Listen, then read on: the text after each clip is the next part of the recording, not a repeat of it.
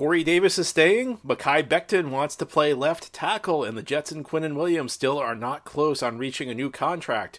We're talking the latest Jets developments today on the Locked On Jets podcast. You are Locked On Jets, your daily New York Jets podcast. Part of the Locked On Podcast Network, your team every day.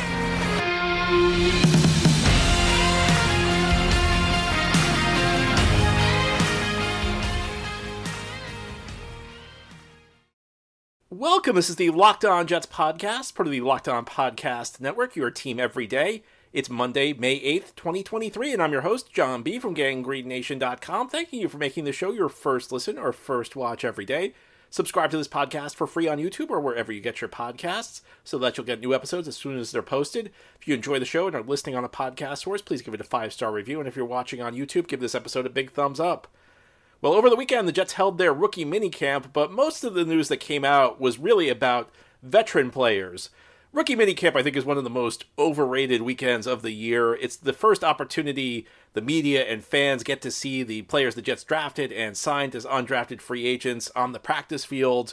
The Jets also brought in some tryout players who are hoping to earn undrafted free agent contracts, but there's only so much work that can get done this weekend. It's a handful of days, a limited number of practice reps, and guys who don't really know the playbook. So I don't think much that happens on the field this weekend matters all that much. You get the typical team trying to hype up its draft picks, and you got some of that over the weekend. Some of the comments that were made by the Jets and some of the reports that came out of the weekend were hyping up certain picks, and there's nothing wrong with that. Of course, every team at this point of the year is hoping that their draft picks develop and turn into very good players, and that could very well happen for the Jets class of 2023. But we can't really determine that from what happened this past weekend. So when we talk about the rookie minicamp, despite it being about the rookies, more frequently what happens is news that comes out of it is about veteran players because the coaching staff and sometimes the GM get in front of the media and they give you updates on certain situations. And Robert Saleh did that on Friday when he talked about Corey Davis. Now, Corey Davis' status for the Jets has been a topic of some question because the Jets brought in 3 veteran receivers as free agents this offseason. They signed Allen Lazard, they signed Mecole Hardman, and they signed Randall Cobb. And Garrett Wilson's already here. Garrett Wilson, of course, is going to be the number 1 receiver. So the question was, is there enough room for Corey Davis? And Robert Saleh answered that question somewhat definitively on Friday. He said Corey Davis is going to be here. So I think we can pretty much settle that one. And part of the reason there were questions about Davis is that the Jets, they don't really have a lot of salary cap space right now. Overthecap.com, which is my go-to source for salary cap news and information, they currently estimate the Jets have around $9.5 million in cap space. And that's not sufficient for the year. The Jets are going to need to eventually rework the Aaron Rodgers contract. His cap number is going up from the current around $1.1 million. They'll need to use a good chunk of that $9.5 million just to sign their rookie class. They're also going to need some more salary cap space to have a practice squad. And they're going to want to leave some extra money over once we get to the season because players are going to get hurt, so they're going to have to sign players to the 53-man roster. That's going to require cap space, and you always want to have an excess of cap space entering the season. You don't want to get caught with an injury where you need to sign a player and not have the cap space you need. And Davis seemed like a logical candidate for a cut or a trade, perhaps, because the Jets not only brought in those 3 veteran receivers, but Davis is one of the few players who could give you a fair amount of cap relief. His current cap number for the 2023 season is $11.1 million. All but $667,000 of that comes off the books if he's let go. So cutting Davis or trading Davis would open up about $10.5 million of sorely needed cap space for the Jets. But of course, cap space is used to improve your football team. And at this point in time, I think the Jets need Corey Davis. So I'm in full agreement with the decision to keep Corey Davis because although the Jets brought in 3 receivers this offseason, to me, these are depth receivers. These are receivers who are perfectly fine. They belong in the NFL. This is not some of the situations you saw in the Sam Darnold years when the Jets were bringing in guys and playing them who have no business being in the NFL. These guys belong in the NFL, but I think that they are better closer to the bottom of the depth chart. Now, we got Garrett Wilson on the top, and it is great to say that we have Garrett Wilson as the number 1 receiver because prior to Garrett Wilson, I think Brandon Marshall was probably the last Jets receiver that I saw, and I said, I feel good about having that guy as my number 1 receiver. So we finally settled the number 1 slot. again, we've got depth receivers. We've got Lazard, we've got Hardman, we've got Cobb. But, do you want any of them to be your number 2 guy? And you have to remember, your number 2 guy becomes your number 1 guy if anything happens to Garrett Wilson. And the answer to that, I think, is a pretty definitive no. Lazard is really the only guy of those 3. I mean, maybe Randall Cobb earlier in his career, but Cobb is clearly on his last days. But of those 3, Lazard's the only one that's really even attempted to fill in the role as a number 1 receiver. That was last year in Green Bay, and he really produced moderately. It wasn't a great season by any stretch of the imagination. Not that Corey Davis is a great number 1 option, but Davis, Lazard, Hardman, Cobb, that's at least a group that's credible enough. It's not a good group, but it certainly becomes worse if Corey Davis is off the table. If it becomes Lazard, Cobb, Hardman, I don't know, Mims, I mean, that's a really rough group. I think that if Corey Davis returns to the form he had with Tennessee, this Jets receiving group suddenly looks pretty formidable. Because I think at Tennessee, what Davis became, he became a good second option. He was that guy behind A.J. Brown. He was never super consistent with Tennessee. And look, part of his issue with the Jets is just he struggled to stay on the field. It's not entirely his fault, but I think that's probably the biggest reason he's been a disappointment. Now, he has his bad moments. He's had some very inopportune drops during his tenure with the New York Jets, but he's also had some very good games. And as a number 2 option, listen, you'd love to have like a T. Higgins as your number 2 option. You'd love to have a Devontae Smith as your number 2 option. And I won't lie, I wish the Jets had taken that approach this offseason. I wish there's still time potentially to get DeAndre Hopkins. I think that would be a superior option. And of course, if the Jets make another move, then maybe Davis would be on his way out. And if the Jets had drafted somebody in the first round, if they had taken Jackson Smith and Jigba out of Ohio State, I think we're having a different discussion. I think at that point, Davis in that $10.5 million cap savings, he becomes expendable, and the Jets could move on. But I think at this point in time, he's a player the Jets really need there. And I think that there's something to the idea that maybe Aaron Rodgers can help revitalize his career. I mean, there's no question about it. Aaron Rodgers is probably going to be Aaron Rodgers is going to, I shouldn't say probably, Aaron Rodgers is going to be far and away the best quarterback Corey Davis has ever played with. The best quarterback he's played with to date is Ryan Tannehill. Ryan Tannehill is not Aaron Rodgers.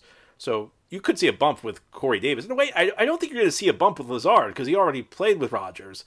And the same goes with Randall Cobb and Hardman. I guess he didn't play with Rodgers, but he played in Kansas City with Patrick Mahomes. So these guys kind of are what they are, whereas Corey Davis could actually benefit a lot from Aaron Rodgers if he could stay healthy. And this could be a bounce-back year for Davis. Of course, it is a contract year for him. He does not have a contract beyond 2023, so there's going to be a little extra motivation for him this year. And I think he knows that if he posts big numbers with Aaron Rodgers this year, which is a very possible outcome, he could be looking at another big payday this offseason. So everything's kind of lining up here. I think it's a good move for the Jets. And I know Corey Davis is not a popular guy, and I don't think it's unfair. I think to date, his first 2 seasons with the Jets have not been what people were looking for. It's not been what the Jets have been looking for, but there's still ability there, and you've seen him flash. And last year he was on his way to a good season. Then he got banged up. So I think that this is the right move for the Jets. I think a team that's clearly trying to win now, it's tough for me, it would be tough. I'd love to get the cap number lower. I'd love for him to take a pay cut, but that may not be realistic because even at this time of the year, receivers, this was not a year where there was a great free agent receiver class. It was not a year where it was a great great free agent draft class. So there are lots of teams out there that need a receiver, and I'm not sure Corey Davis would necessarily be amenable to a pay cut. It would be great if the Jets could get him to take one, but it may not happen. Now, what still could happen is the Jets could take some of that $11 million and push the cap hits to the future. There are some ways to do that, so we'll see whether they do that, and it won't cost Davis any money now, so of course he'll be willing to do it. But for the time being, it sounds like Corey Davis will remain a member of the Jets, and I tend to agree with the move. Now, ahead here on the Locked On Jets podcast, we're going to talk about Mekhi Becton. He made some news over the weekend, and I think it shows you how slow the news cycle is right now, the fact that this caught on as much as it did. But Mekhi Becton wants to play left tackle, and we'll talk about the implications of that as we continue on this Monday episode of the Locked On Jets podcast. Today's episode of Locked On Jets is brought to you by Built Bar. We are a long way off from the NFL season. You're going to need to power your way through these next couple of months. Well, let Built Bar help you do that. If you're looking for a delicious snack, but you don't want all the sugar and calories, that's what Built Bar is here for. Built Bars are covered in 100% real chocolate. Yes, that's right, real chocolate. They're delicious. They have delicious flavors, peanut butter brownie, churro, cookies and cream. But while these bars taste like a candy bar, they have amazing macros, and they're healthy. Most bars only have 130 calories, 4 grams of sugar, and 17 grams of protein. Here's the best part. Now you don't need to wait for a box. Yes, for years you've been hearing me talk about ordering your Built Bars at Built.com, but well, you can still do that. Now there are other options. You can go to your local Walmart or Sam's Club.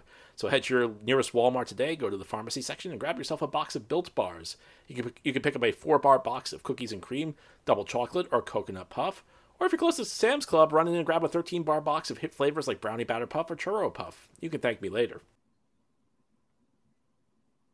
Thank you again for making Locked On Jets your first listen every day. Mekhi Becton made some news over the weekend, and I think it's a commentary on how little is actually going on in this rookie minicamp that this generated the amount of attention it did. But apparently on Saturday morning, Mekhi Becton took to social media and tweeted out a statement that said, I period am period a period left period tackle 4 exclamation points.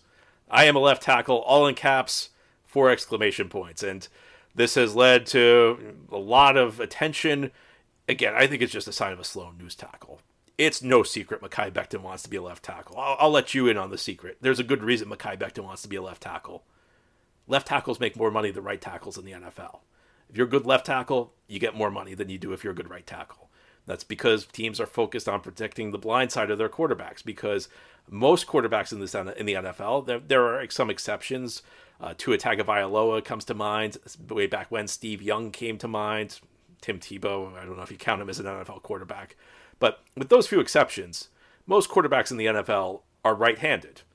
And when right-handed quarterbacks drop back, they cannot see the guy the left tackle is blocking. Now, it's reversed when you're talking about a lefty quarterback. With a lefty quarterback, they can't see the guy the right tackle is blocking. But teams spend a lot on quarterbacks. A lot of teams are either using an early draft pick, or they're paying the quarterback in excess of $25-30 million a year, or in some cases they've done both. They've drafted somebody years ago with an early pick, and now they're paying them a lot of money. They want to protect that asset. They want to protect their quarterback. So they pay left tackles a lot of money. Now, in today's NFL, things are a little bit different, because through the years, defensive coordinators have kind of caught on to this. They say, okay, well, teams are putting their best player at the best offensive lineman at the left tackle position, so I'm going to put my best pass rusher against the right tackle, because he's probably not going to be as good. And this has actually led in recent years to the right tackle position taking on more prominence. And that's also become true because it's been more difficult to develop offensive linemen. Colleges really aren't training offensive linemen anymore. In the college game, they have this rule that you're allowed to block 3 yards down the field without being an ineligible receiver if you're an offensive lineman. So that's led the screen game to take on a greater prevalence in college than it does in the NFL, because in the NFL, you can only block 1 yard down the field. So with the screen game more prevalent in college than ever, offensive linemen don't have to learn pass sets. There's a lot out there. So it's been a kind of an evolution, and that means it's difficult to find good linemen at any position, so they get paid more. So these are two factors that are raising the salaries of the right tackles. First of all, that's where a lot of the best pass rushers line up. So now you got to, even though your quarterback can see the guy who the right tackle is blocking, you got to get a good player there. And second is just there's a general lack of good offensive linemen in this league. But the Jets are probably going to play Mekhi Becton at right tackle this year. Robert Saleh, kind of danced around the question. He was asked about the Becton tweet on Saturday, and he said, "Well, go out and earn it, Mekhi. And go out. It's your opportunity to go out and earn the left tackle job if you want to play there." Now, in reality, Becton doesn't really have much of a path to play left tackle. Dwayne Brown's at left tackle. Dwayne Brown's 38. And Dwayne Brown's played left tackle his entire career. So I don't think the Jets are going to go to a 38-year-old lineman and ask him to switch positions, go to the other side. And I think I don't think it's the real reason the Jets drafted Mekhi Becton out of Louisville in 2020, but I think maybe one of the secondary reasons is that he actually played both left and right tackle in college. In fact, there were points at Louisville where he would switch between left tackle and right tackle on a play-to-play basis. Again, I don't think it's a surprise Mekhi Becton said that. For me, the issue with Mekhi Becton is not what he's tweeting. No, he's got to go out and play. He's got to get on the field. And I don't blame Mekhi Becton. It's not his fault he got injured. He's had two straight serious injuries. You can't blame a player for that. But Mekhi Becton, if you want, I don't care what position Mekhi Becton plays. Mekhi Becton's just got to get on the field at this point and play effectively. And if he does that, things will take care of themselves. He'll be fine. And the Jets probably will have a vacancy at left tackle after the season. Dwayne Brown, it's got to be the last year of his career. I'm surprised he's coming back. I'm surprised the Jets wanted him back so badly after last season where he gutted through some injuries, but also showed he's really on his last legs. I mean, he's a shell of the guy who went to Pro Bowls with Houston and Seattle. He's just not the same player anymore, and that's just what happens when you get to your late 30s as an NFL offensive lineman. So I think that there's a clear opportunity for Becton. But look, if Becton plays well this year, he's going to get paid. He's going to get a good contract. And again, there's such a lack of quality offensive linemen in the NFL that he's probably going to get an opportunity to start at left tackle if he really wants that. And when the Jets drafted him in 2020, I think it was clearly a swing for the fences type pick. I think even at the time, you would have to say that Tristan Wirfs, who was out of Iowa, was the safer pick. Mekhi Becton was the guy who had the quote-unquote higher ceiling. Now, I think we get a little carried away in the first round when we talk about ceilings, because Tristan Wirfs, even though he quote-unquote had the lower ceiling, has a first-team All-Pro to his name. So the guy with the lower ceiling still had first-team All-Pro potential. But Becton, his size and his movement skills, and even though Becton clearly in great shape right now, if you follow the off-season social media posts he's thrown out there, even though he's clearly slimmed down, he's still a really big guy. And there just aren't many guys his size that with his movement skills, it's if he kept it after the injuries. So there's a real opportunity for Becton to still be a very good player if he can somehow figure out a way to stay on the field and hopefully have a little bit better injury luck. I don't really care, though, that he's tweeting this out. I know that drew a lot of attention. Again, I think part of it's just like the NFL has become such a 24/7 news cycle like everything else that people always need to find something to analyze and break down. I go back to this, though. It's obvious Mekhi Becton wants to be a left tackle. Left tackles get paid more than right tackles. It's that simple. So I guess you got to blame me a little bit because I'm talking about it and I'm giving this tweet some attention, but I don't think it really deserved the coverage it got. The focus for Becton is he's got to stay on the field. He's got to block people. That's if he does that, things will take care of themselves.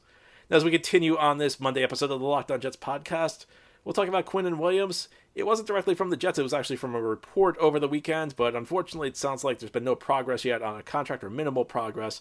We'll talk about what this means and what the Jets should do as we continue on this Monday edition of the Locked On Jets podcast. This is the Locked On Jets podcast here on this Monday. The Jets had their rookie minicamp over the weekend. There was a development that came from a news report on Sunday. It actually was not part of the Jets minicamp, but it was an article on ESPN's website that apparently there has not been much progress between the Jets and Quinnen Williams yet on a contract extension. And if you've been following, Quinnen Williams is currently sitting out the offseason program, which comes as no surprise. He said, a few months back that he wanted a deal done by the beginning of the offseason program, and that seemed a bit ominous. And if you follow the NFL, one thing you know is that if a player wants a new contract and doesn't have it, he's sitting out the offseason program. And there's a good reason for that. The offseason program is not mandatory. Until there's a 3-day mini camp near the end of the offseason program that is mandatory that Quinnen Williams will and probably needs to and probably will show up for, because even players in contract disputes typically go to that. If they don't, they get fined. But the Jets can't do anything to him for skipping these voluntary workouts. And that's what they are. They're voluntary workouts. And for me, it's not a huge deal because Quinnen Williams knows how to get ready for the season. There are guys I worry about. You want to talk about some younger guys, some guys entering year 2, a Jeremy Ruckert, a guy who's still learning how to play in the NFL. That's a guy I could see, maybe a Max Mitchell, somebody like that. Those are guys I could see it where, you want them around the team, you want them developing, you want them working with the team, with the coaches to the extent they can, because this is their opportunity to make steps forward in their game, to really show that they're improving. Quinnen Williams is already developed. In fact, if anything, a guy like Quinnen Williams setting out the offseason program is almost, for me, it's borderline a good thing, because that means that somebody below him on the depth chart, maybe one of those young players, can actually step up in Quinnen Williams' absence and get some more work with the coaches, get some first team reps in the drills, and maybe that helps a younger guy develop. So not only does it not upset me, it's in some ways it's actually kind of a benefit to the team, because it's a guy who doesn't need the reps is sitting out. A guy who maybe could use the reps a little bit better is getting them. So I don't worry about this. It's standard. It's par for the course in the NFL. A player who wants a new contract is sitting out the offseason program, because when you're a player, you don't have many avenues to show your displeasure with the team. You can hold out a training camp, but you get fined every day. So it's become a very rare thing. It does happen, but the players don't want to do it because they get fined. They end up paying money. There just aren't many tools at your disposal. This is one of the few that a player can do. A player can sit out the offseason program without being punished, and it's a way to show their displeasure with what's going on. Apparently, the Jets and Williams, according to ESPN, have not really made any progress yet, which is not a great surprise because the Jets have been so preoccupied with other things. Obviously, the Aaron Rodgers trade, they had to deal with free agency, they had to get ready for the draft. This always seemed like the most logical point for the Jets and Williams to work out a new deal. And of course, he's playing out this season on the 5th-year option. It's under $10 million this year, so that's why Quinnen Williams wants to get paid. Quinnen Williams is making less than $10 million this year, coming off a phenomenal season. If you were Quinnen Williams, you'd probably want to get paid too. My hope is that the Jets are not going to drag this out. Now, there's a way you could look at this from the Jets and say, well, he's under contract this year, and if worse comes to worse, we can use the franchise tag next year. That's one way of doing this, but I'd like to see the Jets get this done. And one of the things that's driven me crazy about the Jets during Woody Johnson's ownership is almost every single player who's been a great player for the Jets. And there have been a few exceptions. I think Nick Mangold, things were okay, but almost every other player, maybe DeBrickashaw Ferguson, it's been acrimonious getting a new contract. Even when the deal eventually gets done, it's been a problem. It's been an issue. It's been painful, more painful than it needs to be. This is the Jets' opportunity to step up to the plate and keep a great player. Keep a guy who's developed a homegrown Jet, who's developed into a star. I'm all for it. I hope they figure out a way to get it done, and I think it should be the top priority. I don't think the Jets should slow walk this. I don't think the Jets should have the mindset that, well, he's under contract this year and we can use the franchise tag next year. I want this done. I don't want to have to worry about this anymore. I don't think that it makes sense to worry about this anymore. I think the Jets should take care of a guy who's been great for them, who's outperformed his contract. You want to be in this situation. When you're in this situation, it means you actually hit on a pick, which has been rare for the Jets over the last decade. Unfortunately, it's becoming less rare. We talk about Quinnen, when we talk about Sauce, when we talk about Garrett, when we talk about Brees. Jets are actually hitting on some of these early picks. Now it's time to pay Quinnen Williams, show him that his play is going to be rewarded. Anyway, that's all for today's episode. This has been the Locked On Jets podcast, part of the Locked On Podcast Network. Your team every day is our motto. As always, if you enjoyed the show, hit the subscribe button where you're watching or listening so that you'll never miss an episode. 5-star review if you're listening on a podcast for us, please, or a big thumbs up to this episode if you're watching on YouTube. Have a great Monday, everybody. We'll be back tomorrow to talk more Jets.